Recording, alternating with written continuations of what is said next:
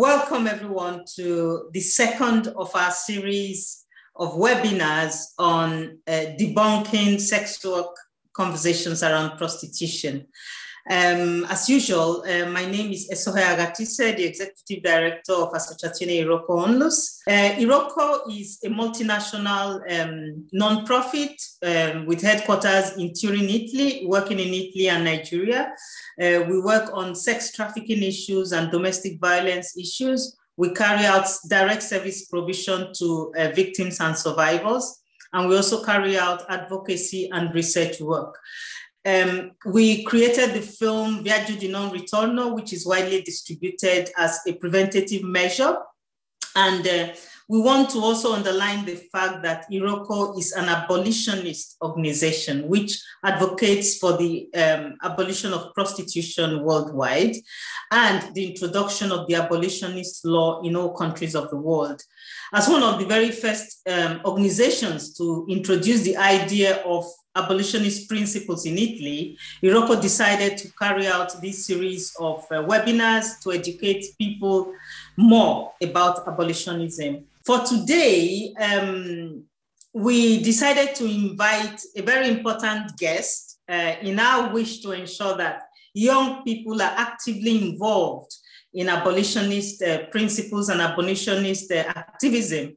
We decided to invite a very important guest who will be the host of this evening's program and will present the speakers. So we want to give a warm welcome to Olesia Sagaidak, who is a radical feminist, a journalist, a women's human rights campaigner, campaign volunteer, and a member of Radical Girls of the European Network of Migrant Women. So welcome, Olesia. Now I'll hand over to you to introduce the speakers for this evening. Thank you. Thank you. Big thank you to you, Esohe, for introducing me and also for giving me the floor to speak. I'm very pleased to be here today with you, and also I'm very honored to have the opportunity to moderate this event. And now I'm going to introduce our two speakers for today, Maria Merklinger and Anna Zobnina, who will talk about this week's topic, language, migration, and trafficking. Maria Merklinger has been a national activist and advocate for the abolitionist model since 2012. She offers her testimony about the reality of the sex trade in Germany, where prostitution was completely legalized in 2002. She also works with several networks and groups in Germany and internationally to fight for the abolitionist model. Marie joined Space International, an international survivor organization, in 2013. And has since delivered her personal testimony in Westminster Palace in London and the United Nations Plaza in New York. She calls for the complete reversal of the German model of legalized prostitution, which she knows through her personal experience to be a devastating system of legitimized trauma for women and girls. She now fights to overturn the system and replace it with the abolitionist model in Germany and worldwide. And Anna Zobnina, born in St. Petersburg, Russia, has over 10 years of experience in the area of feminist analysis of violence and discrimination against migrant women. She is a former research analyst with Mediterranean Institute of Gender Studies, a selected expert with the European Institute for Gender Equality, and is a member of the Executive Committee of European Women's Lobby. She is currently the policy coordinator for the European Network of Migrant Women. I'll hand it over first to Marie to tell us a bit more about her background and experiences as a survivor and as an activist. Floor is yours, Marie. Thank you for having me, and thank you for the introduction and for having this event. My background, I entered prostitution at the age of 42. So I was a grown-up woman, and I made the decision out of financial desperation. At the moment I wanted to exit, I found out that there are no exit programs and that nobody thinks about the women in German prostitution, in the system of German prostitution. It's just a job like any other, and if one cannot cope with it, it's her problem. But that's not the only problem. I was a grown-up German woman, kind of privileged. I knew the system. I knew the legal system, but the women I met in the brothels and on the streets and in the hotels have been 90% women from the poorest states of Europe, young girls, most of them, I'm pretty sure, younger than 18 years old, and exploited to Germany and exploited by the state of Germany, by the traffickers, by the brothel owners. In Germany, they have to pay, each day they have to pay taxes, each day they have to pay rent for the room in the brothel, and each day they have to pay for the traffickers. So a lot of people are exploiting these women, and they have no voice, and they have a little chance to exit prostitution here in Germany, because there is no way they can get access to the social system of Germany. If you're just paying taxes, you do not get access to the system of help in Germany. So if a woman in Germany wants to exit, she has to leave, and she has to leave to her home country without any support. She's not allowed to stay here, and she won't get any support from the state or from the social system. So all this is sheer and pure racism and exploitation of the poorest countries and the vulnerable people in these countries, the women. And I have seen this, and it was hard for me to exit and to get through the process of healing. And it was hard for me as well. I have a home, as well I have the full support of the system. And it made me very angry that there's no support system, not for me and not for the women of I've seen in the brothels, the young girls. So that made me angry. And so I'm an activist now to talk about this and to get the focus on the persons who are carrying are the basis in this system of legal prostitution, because they do not have a voice and nobody cares about them. And the ones who call themselves sex workers are a very small population in this system, but they're free and happy sex work on the back of hundreds of thousands of women in Germany, exploited from the poorest countries of the European Union. So that's my background. Thank you, Marie.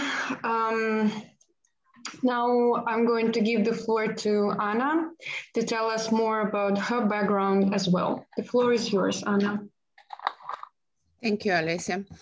Thank you, everyone who is present. Thank you to Iroko, who I have to mention is the member in our own network, where I'm a coordinator, for organizing this event or series of events at this very timely moment, I think, both for Italy and for European Union and for Europe and globally, because we know that the Nordic model or the abolitionist model or the equality model, as they call it, has been gaining some visibility and success in Europe at least, but also outside of Europe.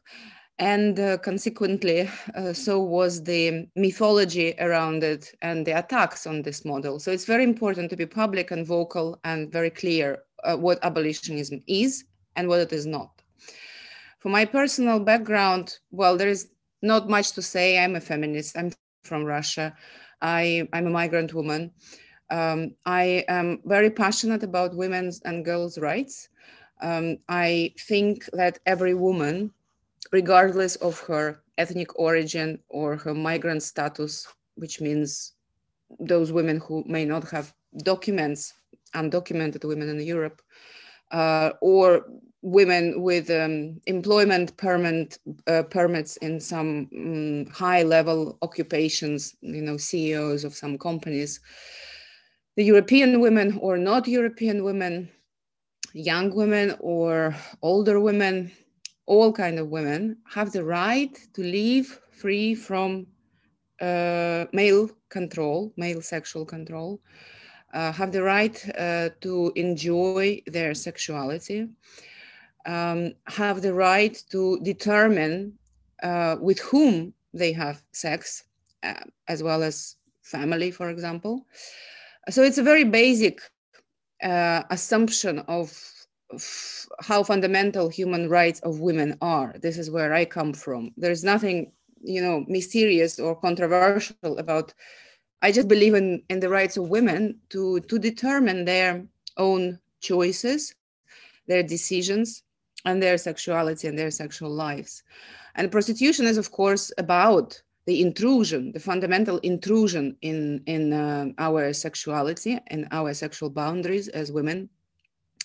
And this is why it makes me so, it's a personal issue for me, because I feel that even though I am not a survivor of prostitution, luckily, but I feel the impact and the harms of this industry every day. In my personal life, when I walk on the street as a woman, being objectified, being sexualized, and as a coordinator of an organization that deals with some of the most discriminated, some of the most excluded women in Europe. And what I mean by this is we are a network, a platform of organizations that mostly, like Iroko, are direct service providers to migrant women. We're proudly led by migrant women. We are proudly abolitionist platform, so we do not recognize prostitution as a kind of employment or occupation. And we advocate for the Nordic model. That means criminalization of the users of women in prostitution, as well as all third parties, pimps and other exploiters who multiply usually in this industry. The rationale for our advocacy and for our position is really very, very simple. So it's, it's just based on reality. There is nothing else that we can refer to.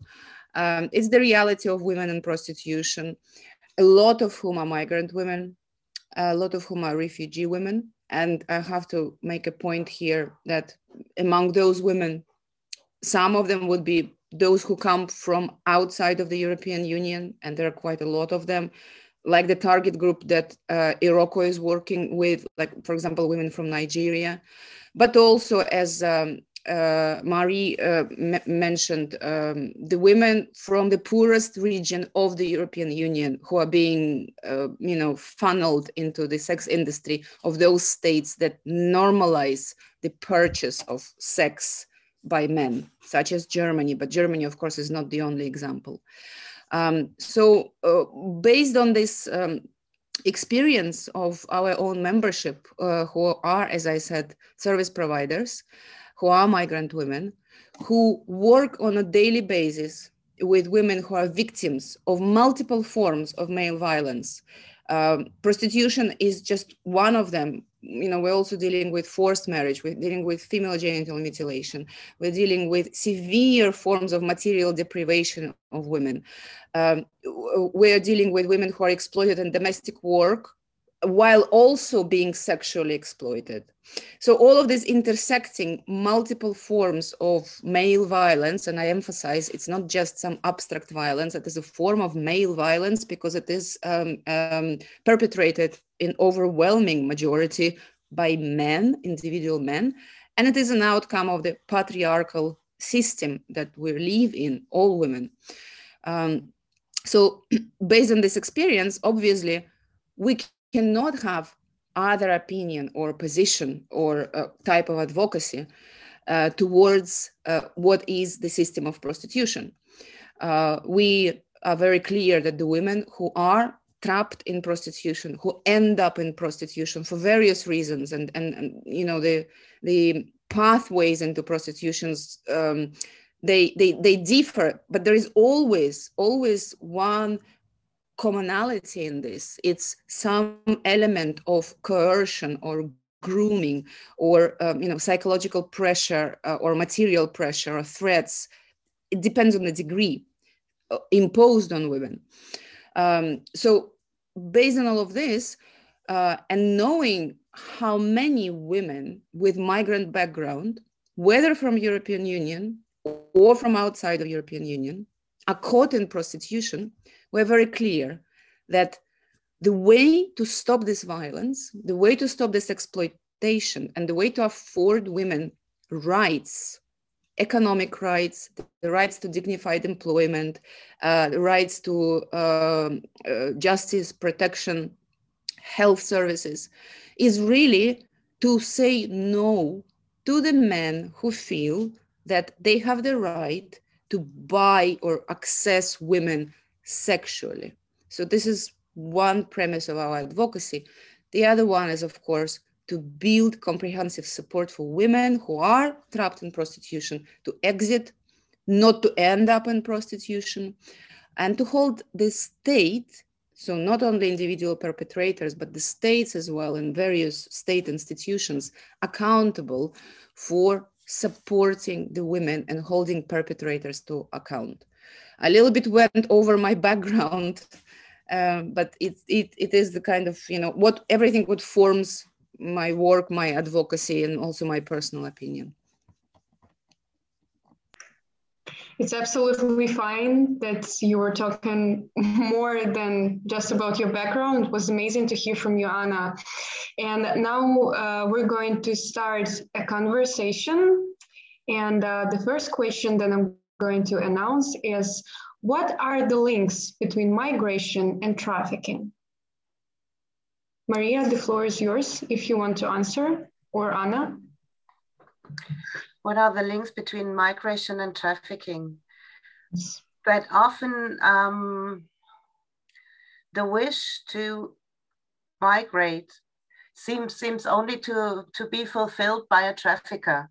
You know, for example, if you're really living in a rural, remote place with no access to education, no access to jobs, no access to any structure, the wish to get out of this misery can be so huge that traffickers jump in this and exploit the women for that.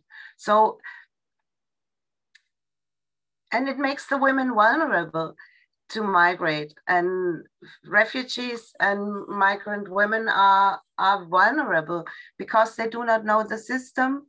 They are in a foreign country. So all this makes women very, very vulnerable for traffickers and an easy target. Thank you, Marie. Anna? Okay, so the links between migration and trafficking. We recently took part in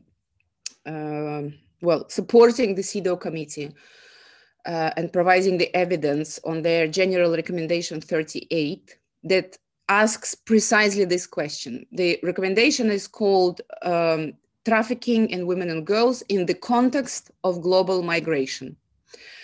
It's a very important document, and I invite everyone to read it. Unfortunately, there is no official Italian translations, but you can read it at least in English.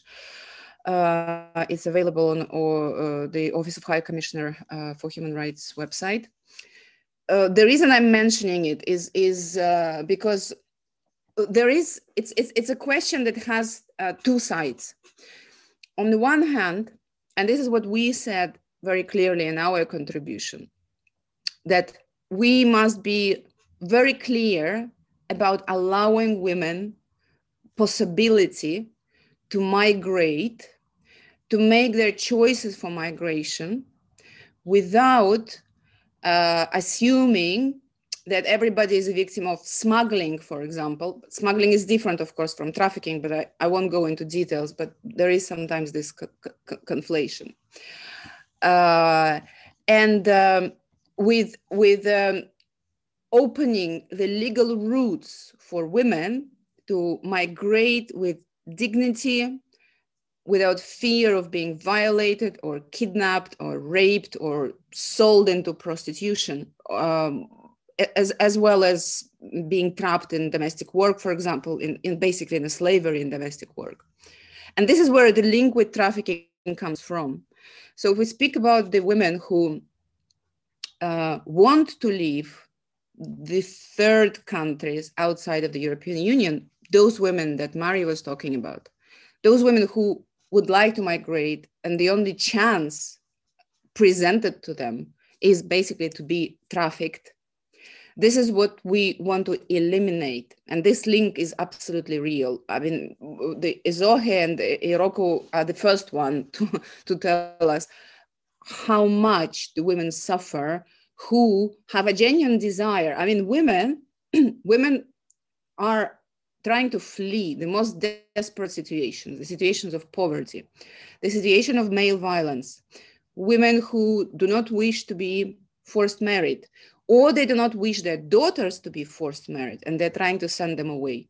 Women who are trying to escape domestic violence, women who are trying to escape being subjected to female genital mutilation.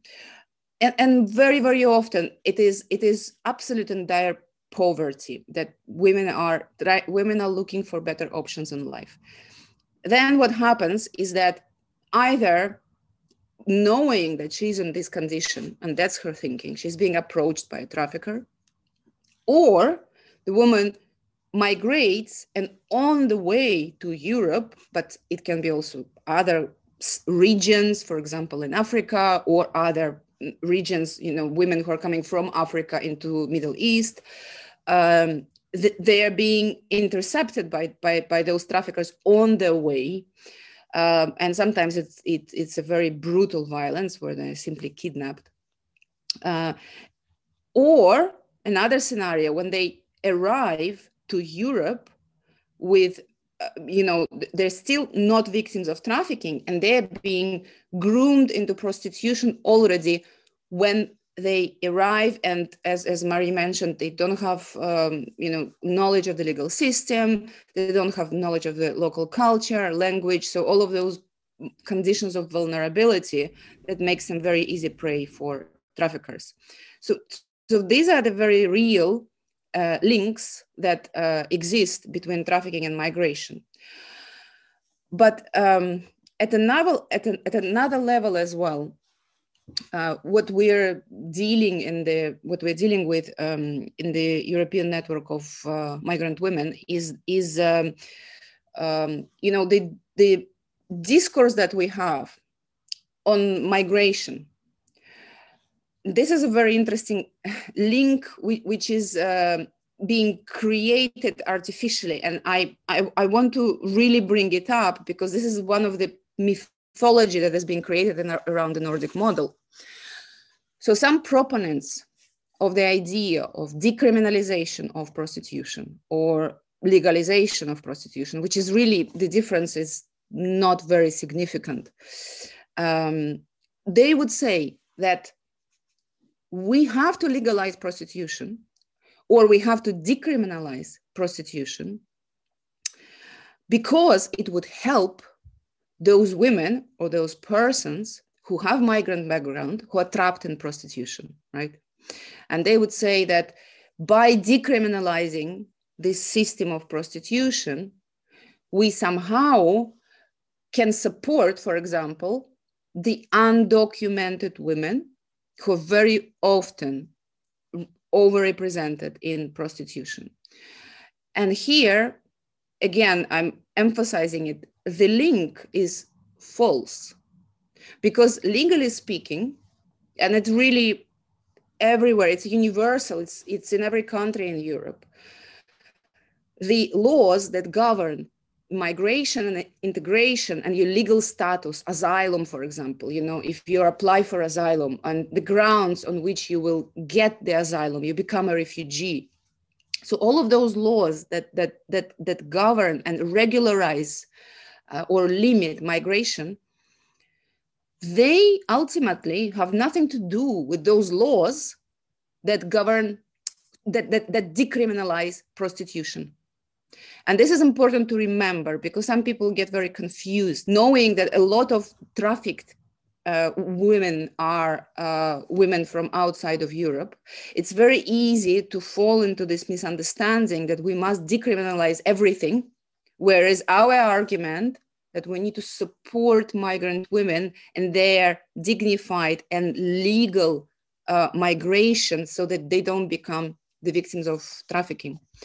And this does not mean that we need to decriminalize or legalize inherently harmful and exploitative system that preys on women's vulnerabilities. And just to add one more thing, statistically, you know, if you ask about the links, this is, again, it's just very clear. Statistically, through the reports, or just go outside in Brussels and see who is there in those, you know, windows in the red light districts. Who are those women? And we know that they're migrant women. A lot of them, so many of them, are trafficked from Romania. And they are really trafficked. We're speaking about villages going missing, girls, very young girls groomed into prostitution. We have mothers who are searching for the when she pops up in some brothel somewhere in Europe. With a lot of women from Eastern Europe who are being trafficked. And of course, also many women from right now, for example, from Thailand, from Vietnam, and from East African countries, as well as Latin America. So these are the real links. Thank you, Anna, for your answer. Okay, so the second question is, how do you think that language around these phenomena affect people's understanding of them? So prostitution and trafficking. Yes, the language, well, you know, I studied linguistics at some point in literature. So language is fundamental. You know, the first word that the child learns, well, at least until very recently, that was the case, I'm no longer sure, was the word mother, right? It's somebody, and it is the mother who explained to you the reality and you know, you know, you point at the objects, what is, she tells you, what is this? So what I'm saying is that, of course, language shapes our thinking. It shapes our mentality. It shapes our understanding of who we are as human beings. And I am a strong advocate of the general, let's say, idea that we have to be very, very, very careful with the terms that we use.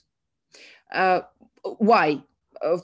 You know, I personally do not write laws. I'm not a policymaker. I'm not a member of parliament, but we know very well that every single word in the legislation matters so much.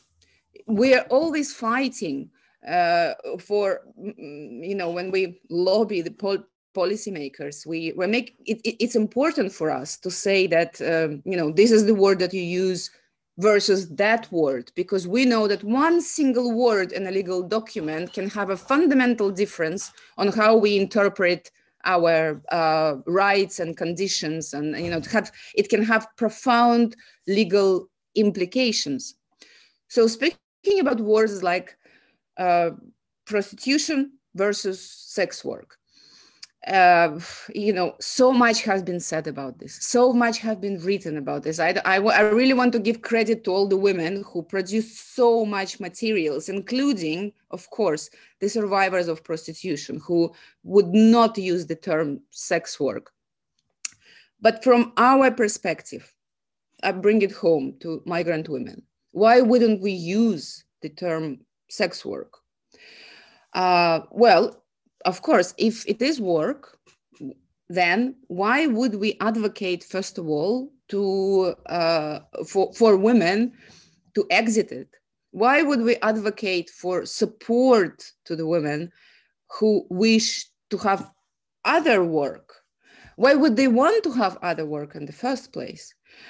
Why would we have European Parliament's resolution of 2014 that says very clearly that we should not endorse any discourse, and this is language, terms, right, that normalizes prostitution as a form of, as a way out of poverty for migrant women. There was a reasoning in this resolution. I'm speaking about the Hannibal resolution because she was the one who initiated it. But this is an important reference for us, because once we allow the state or the European Commission or any other institution to use the term sex work, that means we're already giving up on the rights of migrant and refugee women and girls to say that we do not want this because this is violence. We do not wish to engage in this work because this is not work. And very importantly for us, part of our advocacy is about affording migrant women right to employment.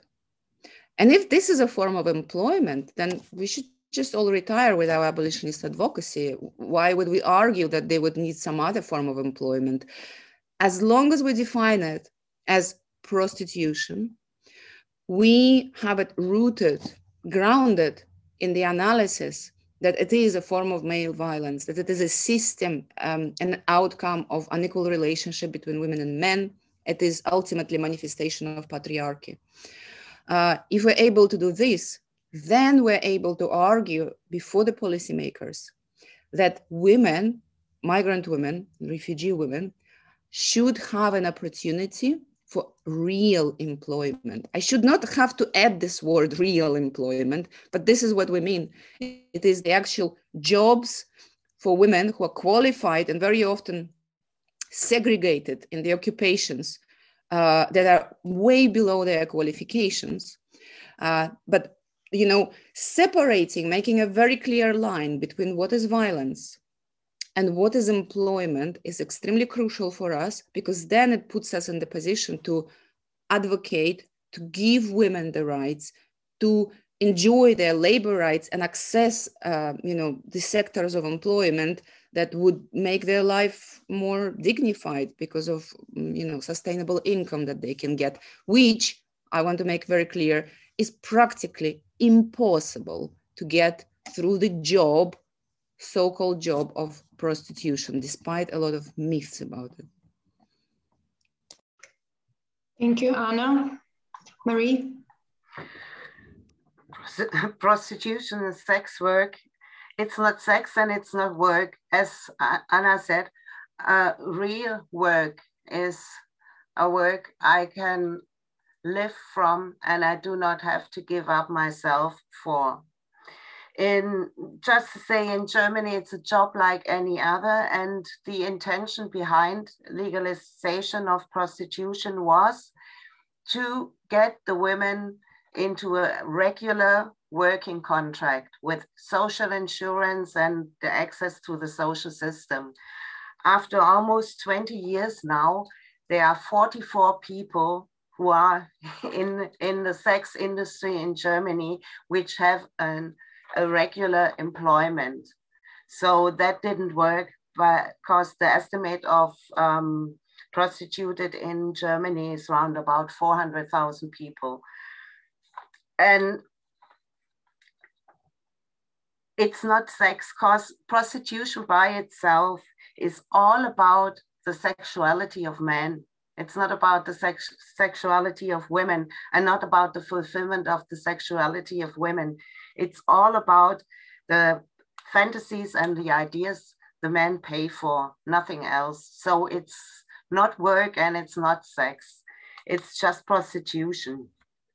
And it's very, very hard to talk about prostitution and trafficking and to separate this, but that's what's happening in Germany. So I think it's very important, as Anna said, to think about the laws, because in Germany, there's a law for trafficking and there's a law which makes prostitution legal.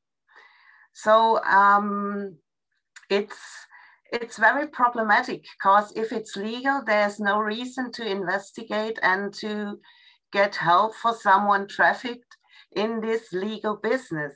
So it's very hard to get behind traffickers and to get, as I say, and I think legal prostitution, the system of legal prostitution offers a huge underground in plain sight. So if there's not a woman who says, I'm trafficked, and if she's not doing a report and saying I'm trafficked, the police is not allowed to go into the brothels.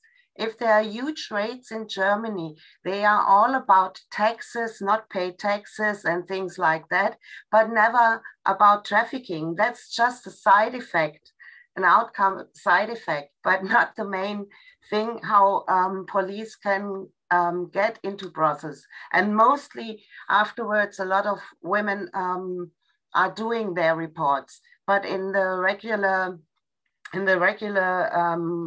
daily work, they are not able to get out of the brothel. Often they do not know in which city they are. They are carried from one brothel to the other to offer new flesh for the sex buyers. So yeah, now I lost it, I'm sorry, but yeah, it's very, very moving. But so you can see how important the words are and how important it is to talk about prostitution and trafficking and not separate it, because one goes with the other. If you're creating a market, as it happened in Germany, it's just a huge market if you see it from the economical aspect. With a product you sell which costs nothing and is available almost forever and without any limits.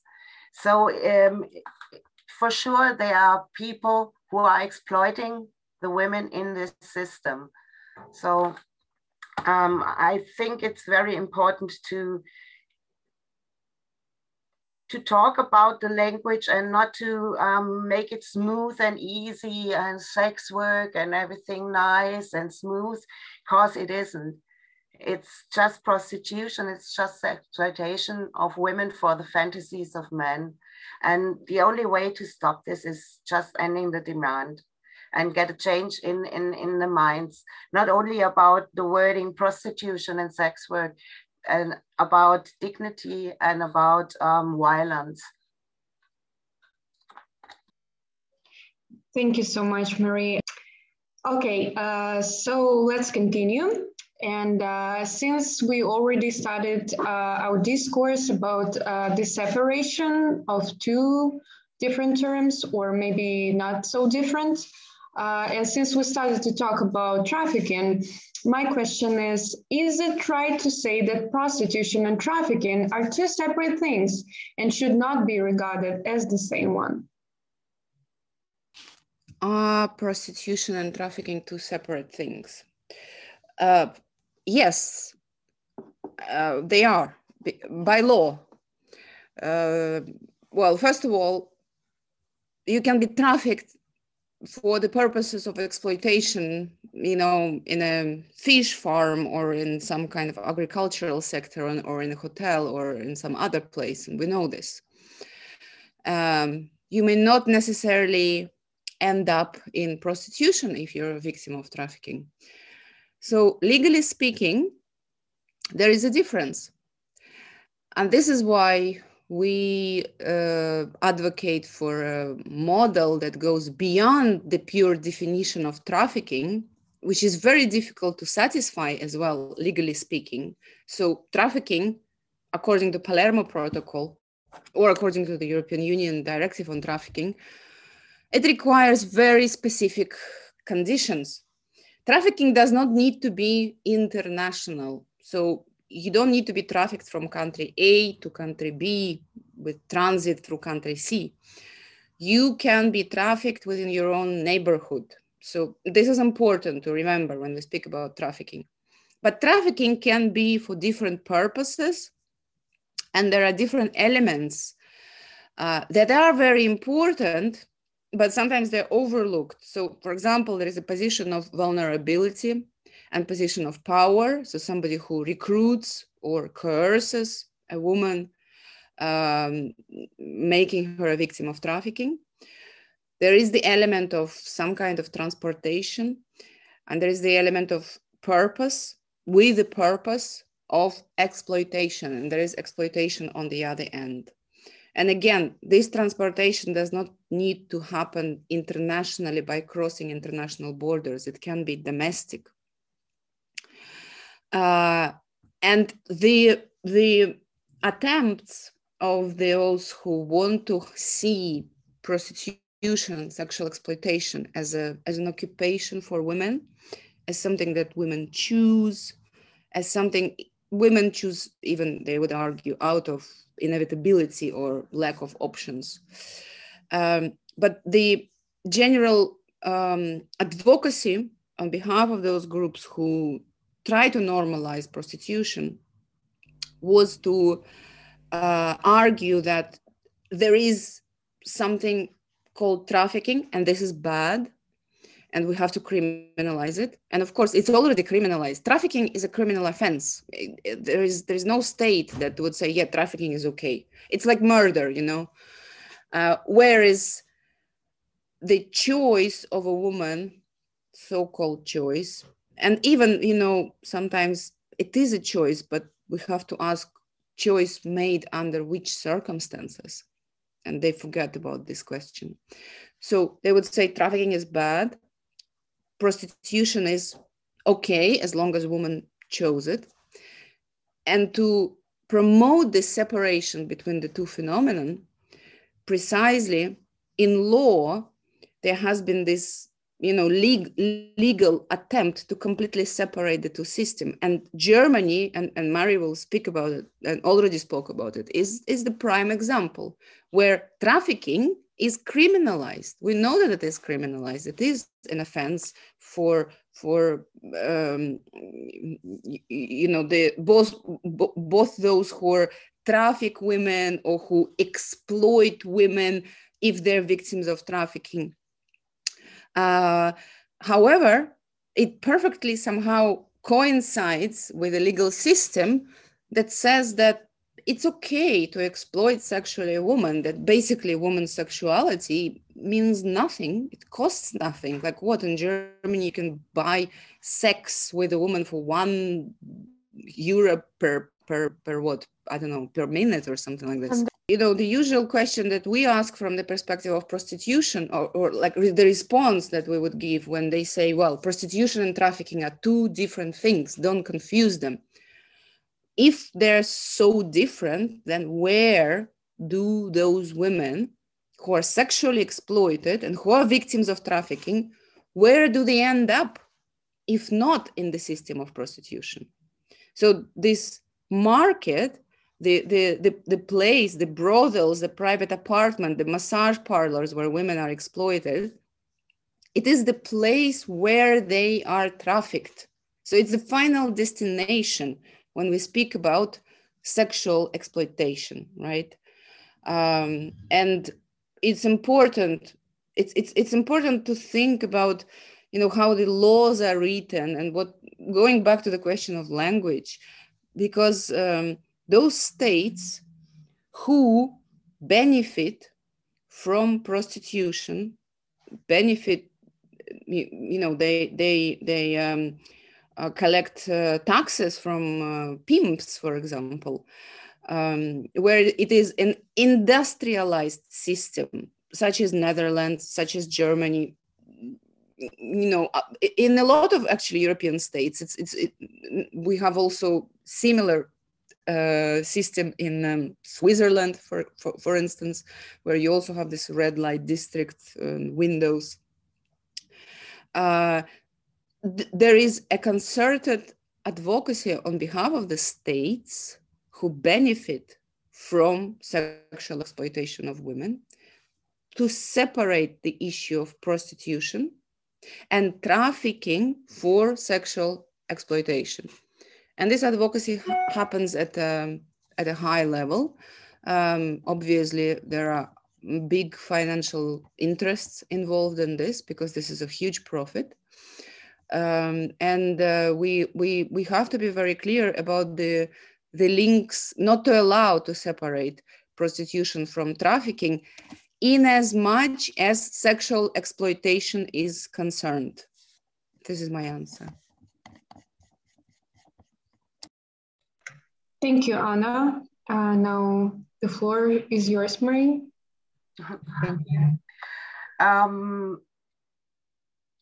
We have to talk about what human trafficking means, because as Anna said, in Germany, a lot of people are participating from the women trafficked in Germany.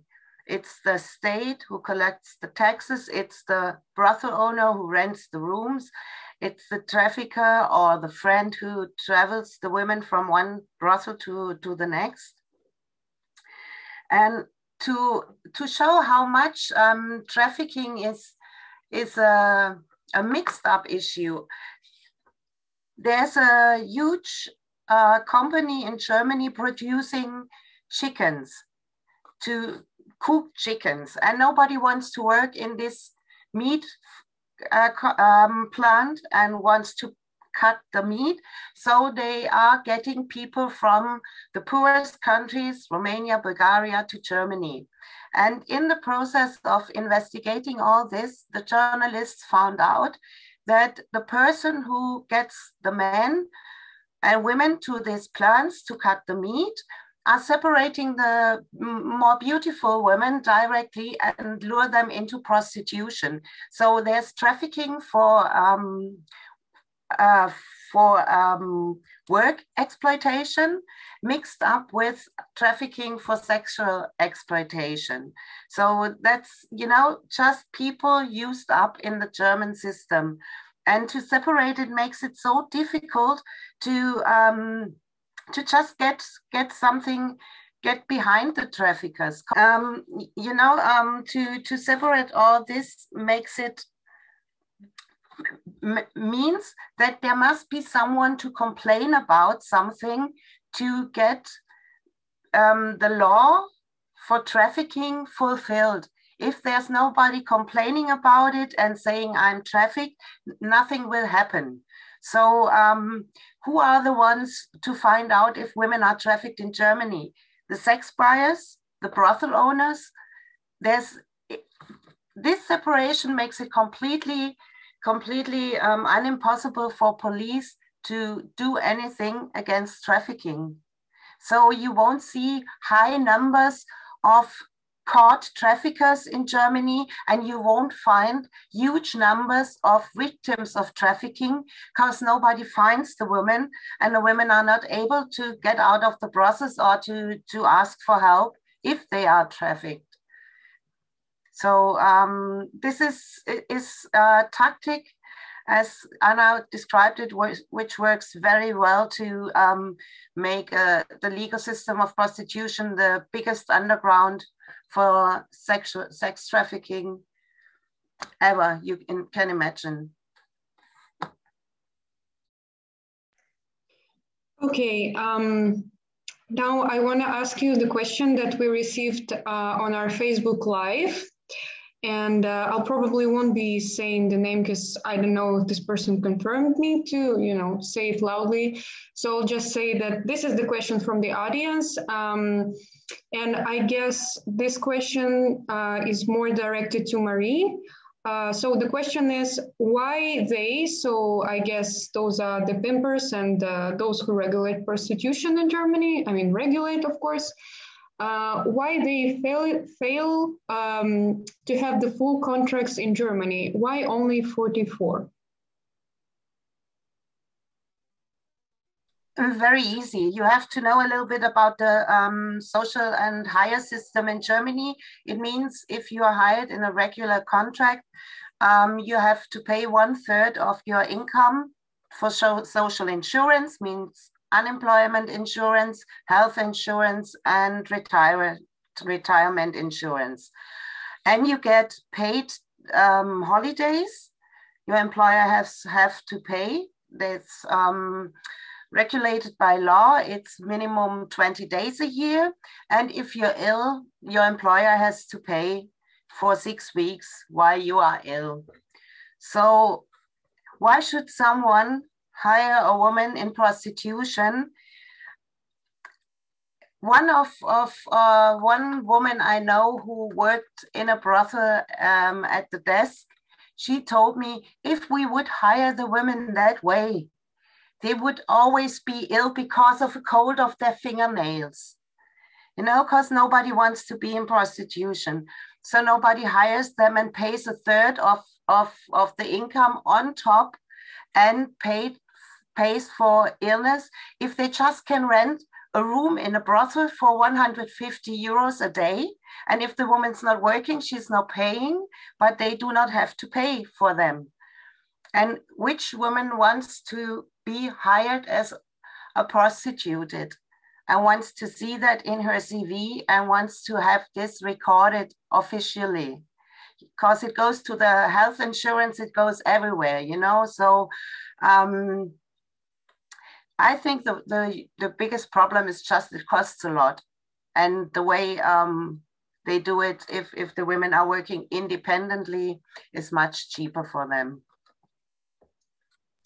Can I also add here? Okay. I think, yes, this is what Marie said about women not wanting to have a record on their CV. It's actually quite interesting because the advocates of the sex industry, one of their main arguments is that stigma is something that we need to combat. This stigma that contributes to violence of the buyers, and the stigma that we need to eradicate in society. And only if we eradicate stigma, it's going to solve all the problems, which is of course complete nonsense, because if this was the case, then probably by now there would be no stigma whatsoever in Germany or any country that legalized prostitution or decriminalized prostitution. And this is absolutely not the case. It is not the case from the point of view of society. We know it working with migrant communities, even those who lived for a long time in their new home countries. It is not the case from the women who are engaged in prostitution, that nothing makes me think that, okay, because it's legalized, it's okay to have this record on my CV. No, women do not want. Most of the women keep it secret from their families, from their partners. It is absolutely crucial to keep it secret for women of those who are trafficked women from, from the countries where they will be murdered for this. So where stigma has been eliminated, the only part is the buyers who feel absolutely they act without any limitations. They are now entitled, they're customers, nobody can check what they're doing, and the information is being kept secret. It's not like, the man goes to a brothel and tomorrow a letter is sent to his family, and majority of them are married or in relationship and with families. So the only part where elimination of stigma works is in the interests of either pimps who become destigmatized, or the actual buyers who feel just very emboldened and entitled by this. But the reason I'm bringing up stigma is because it's such a common argument in terms of why there is violence against women in prostitution. It's because of stigma. And like the point that I'm trying to make, that stigma is there in those contexts where prostitution is legalized, and women have no interests in being stigmatized and being ostracized and excluded from their communities and not getting a job when you have a record that you were in prostitution for the last 10 years. And this is a very real reason why women do not want to be officially registered as, you know, the prostitute or the sex, I don't know how they sex worker in German terms. Let me add something to the stigma. The stigma will never be removed from prostituted women, because who has the hugest interest to keep the stigma up? The traffickers, the pimps, the sex buyers, because they all have a kind of outcome from this. Because who believes a whore? Who, you know, and you're just a dirty whore. You really have to say it that way, because that's the way the women are confronted every day. And so the stigma is kept up, especially by the sex buyers and by the pimps, because it helps them to control the women and to wash their own appearance as the ones who are clean, you know. Thank you so much. And there is another question from the same person from Facebook. Are there any helplines in Germany? And if there are some, do they work at all? There are helplines and they are working, but there are a lot of helplines, which just today I heard a documentary on the radio, a very new one about the helplines, and one of them, they are offering a basic counseling which helps women to enter prostitution. So we have around 30, 34 helplines and help groups in Germany, NGOs, but a lot of them are concentrated in the cities, and they are working in the cities like Frankfurt, Berlin, and Hamburg. But we have around 300 counties, and we have complete states of Germany where you do not find anything, but there's prostitution as well, and the women cannot get any help. So it's, I think, a desperate situation regarded the huge sex industry in Germany and the amount of women trapped into prostitution in Germany. Not enough. There is another question from anonymous participant, and the question is, why are there no live operations against trafficking? Especially in Germany, what I can say is that you cannot just do a live operation in a brothel, which is nothing more than a hotel where they rent rooms to the women or rent rooms to the men. And you're not allowed just to get in there. If there's not one person saying, I'm trafficked, I'm in this brothel and I want to get out and I need help, there's no way for the police to do anything. The only raids that happened in Germany they were able to do that because they got behind the taxes, the not paid taxes. Or they said the women are working 10 hours a day, 5 days a week. So that's a regular employment. You have to pay the social insurance, things like that. But they are not able to get into a brothel just to find out if they are trafficked women.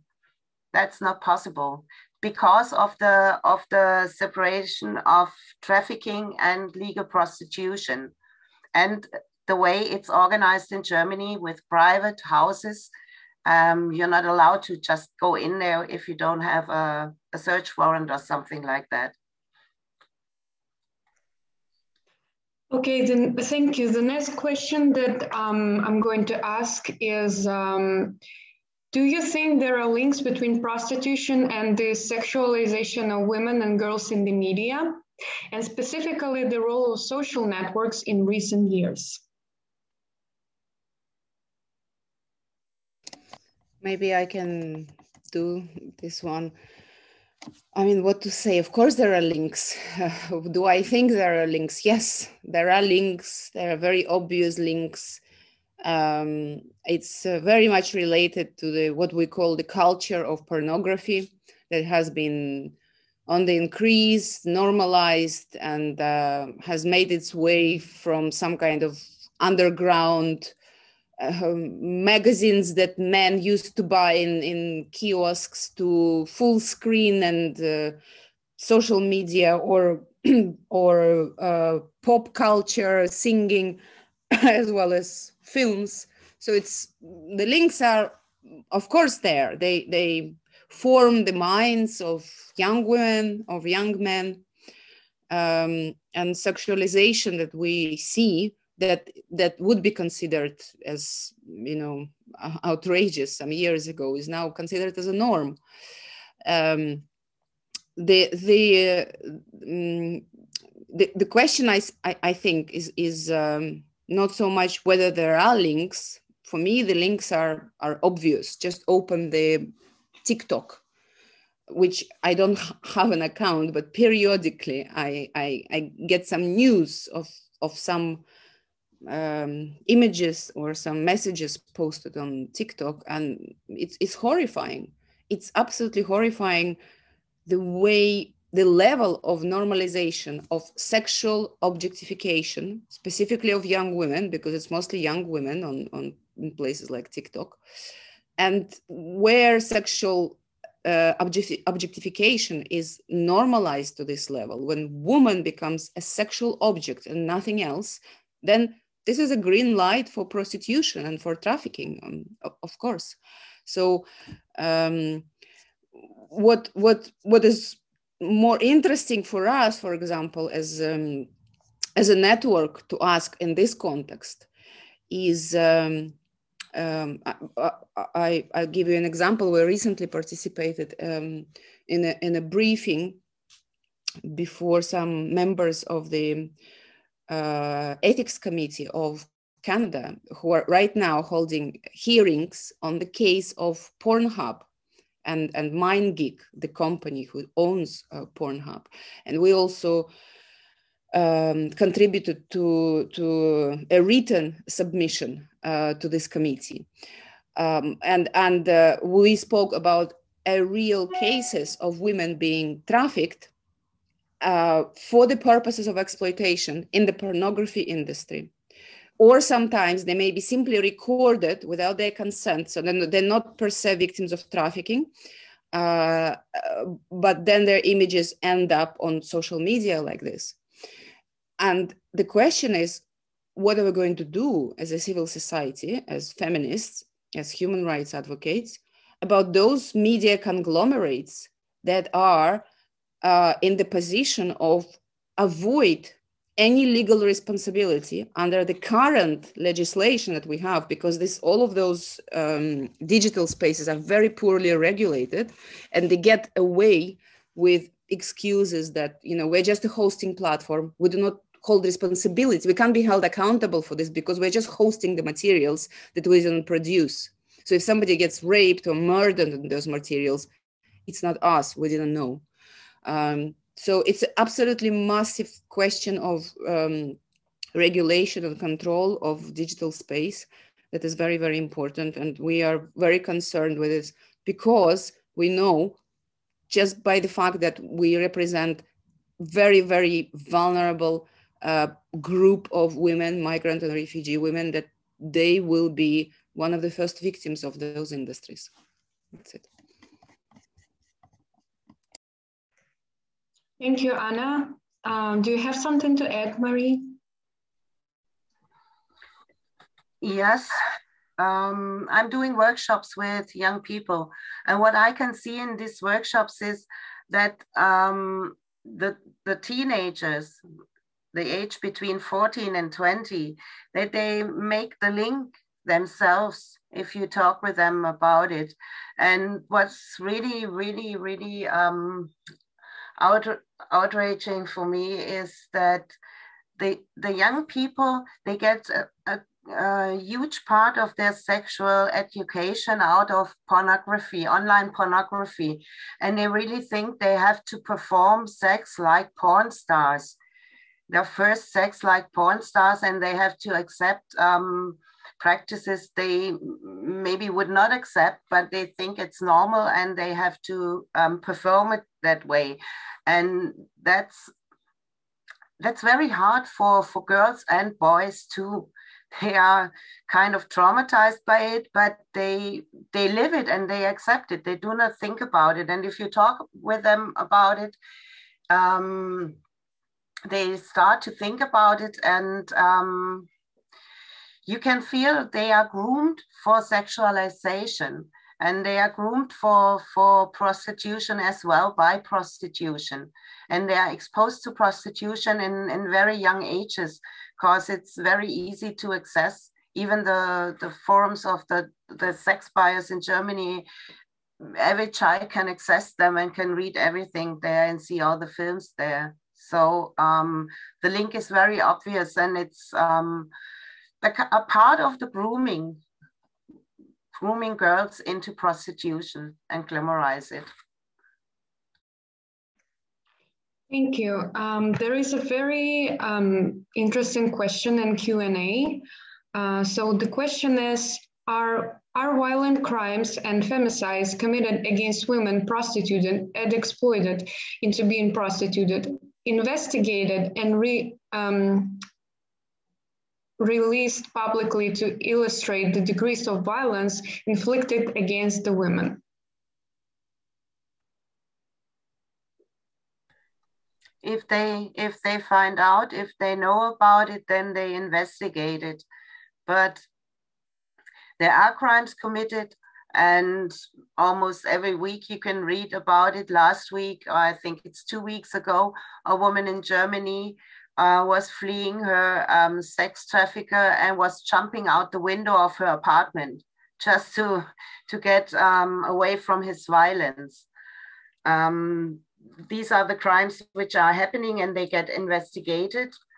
But a lot of the crimes are not investigated because they found out very late. Because if a woman disappears in Germany, nobody will know it. Because the women in Germany, they go from one brothel to the other every 4 or 6 weeks. So it's very normal if women disappear. Nobody will know if they are disappeared. But almost every month they find a woman, and then in a river or in the woods, and afterwards they find out she was prostituted in Germany, but it's very hard to find out who she was. So I think there's a lot of what's happening with violence and femicides in prostitution in Germany is in the dark, is in the underground. Nobody can see, and nobody ever will know how huge the numbers are.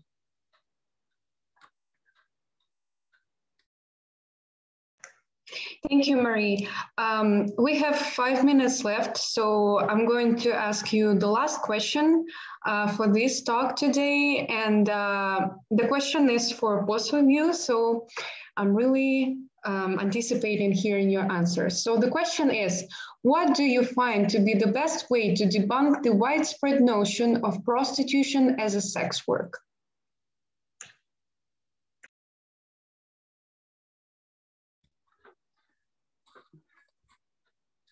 I'm just thinking about doing a job counseling for young women when they finish school, and then they go to the job center and get a counseling about jobs. Oh, you have social skills? Oh, that's great. So maybe you can do a course on sex work. You will learn how to dissociate, and really think about it. And think about the situation that some women in Germany have to face. They exited prostitution, and the job center knows that they have been in prostitution, and every other month they have to talk to a lawyer because they get money deducted from their paycheck because, are you sure working still in prostitution? So that's, yeah, who wants that? That women are forced to be prostituted by a system because it's sex work. It's a job like any other.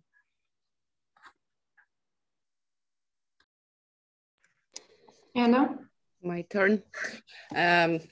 What is the best way to debunk this myth?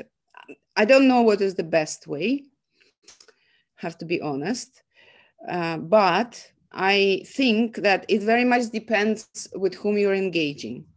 So this mythology about sex work, on the one hand, it very much comes from the academic sphere. They love it. They love to write articles about how it is work and how it is a choice and how it is not harmful and how we have to eliminate stigma. I mean, you can make a whole academic career on this. And a few individuals, indeed, they made academic career on this. With those people, my response is very much like what Maria just said. I mean, first of all, I'm stunned by the level of their detachment from the reality of the overwhelming majority of women. It shows nothing but their absolute indifference and the privilege that they live to go around promoting this myth that this is just a job like any other. Actually, as it turns out, some of those academics, when they're men, they're also sex buyers. So it's nothing more than defends their own interests and their privileges to accessing women. And to those people, when they're women, and there are quite a few women, unfortunately, I have a very simple response: to check the reality, to go and engage with the reality of the women who are actually doing these so-called jobs in those parking lots in Germany, and those so-called love mobiles, the little vans in which they're completely unprotected somewhere outside of the city, where there are just pimps and sex buyers there, and women get murdered there.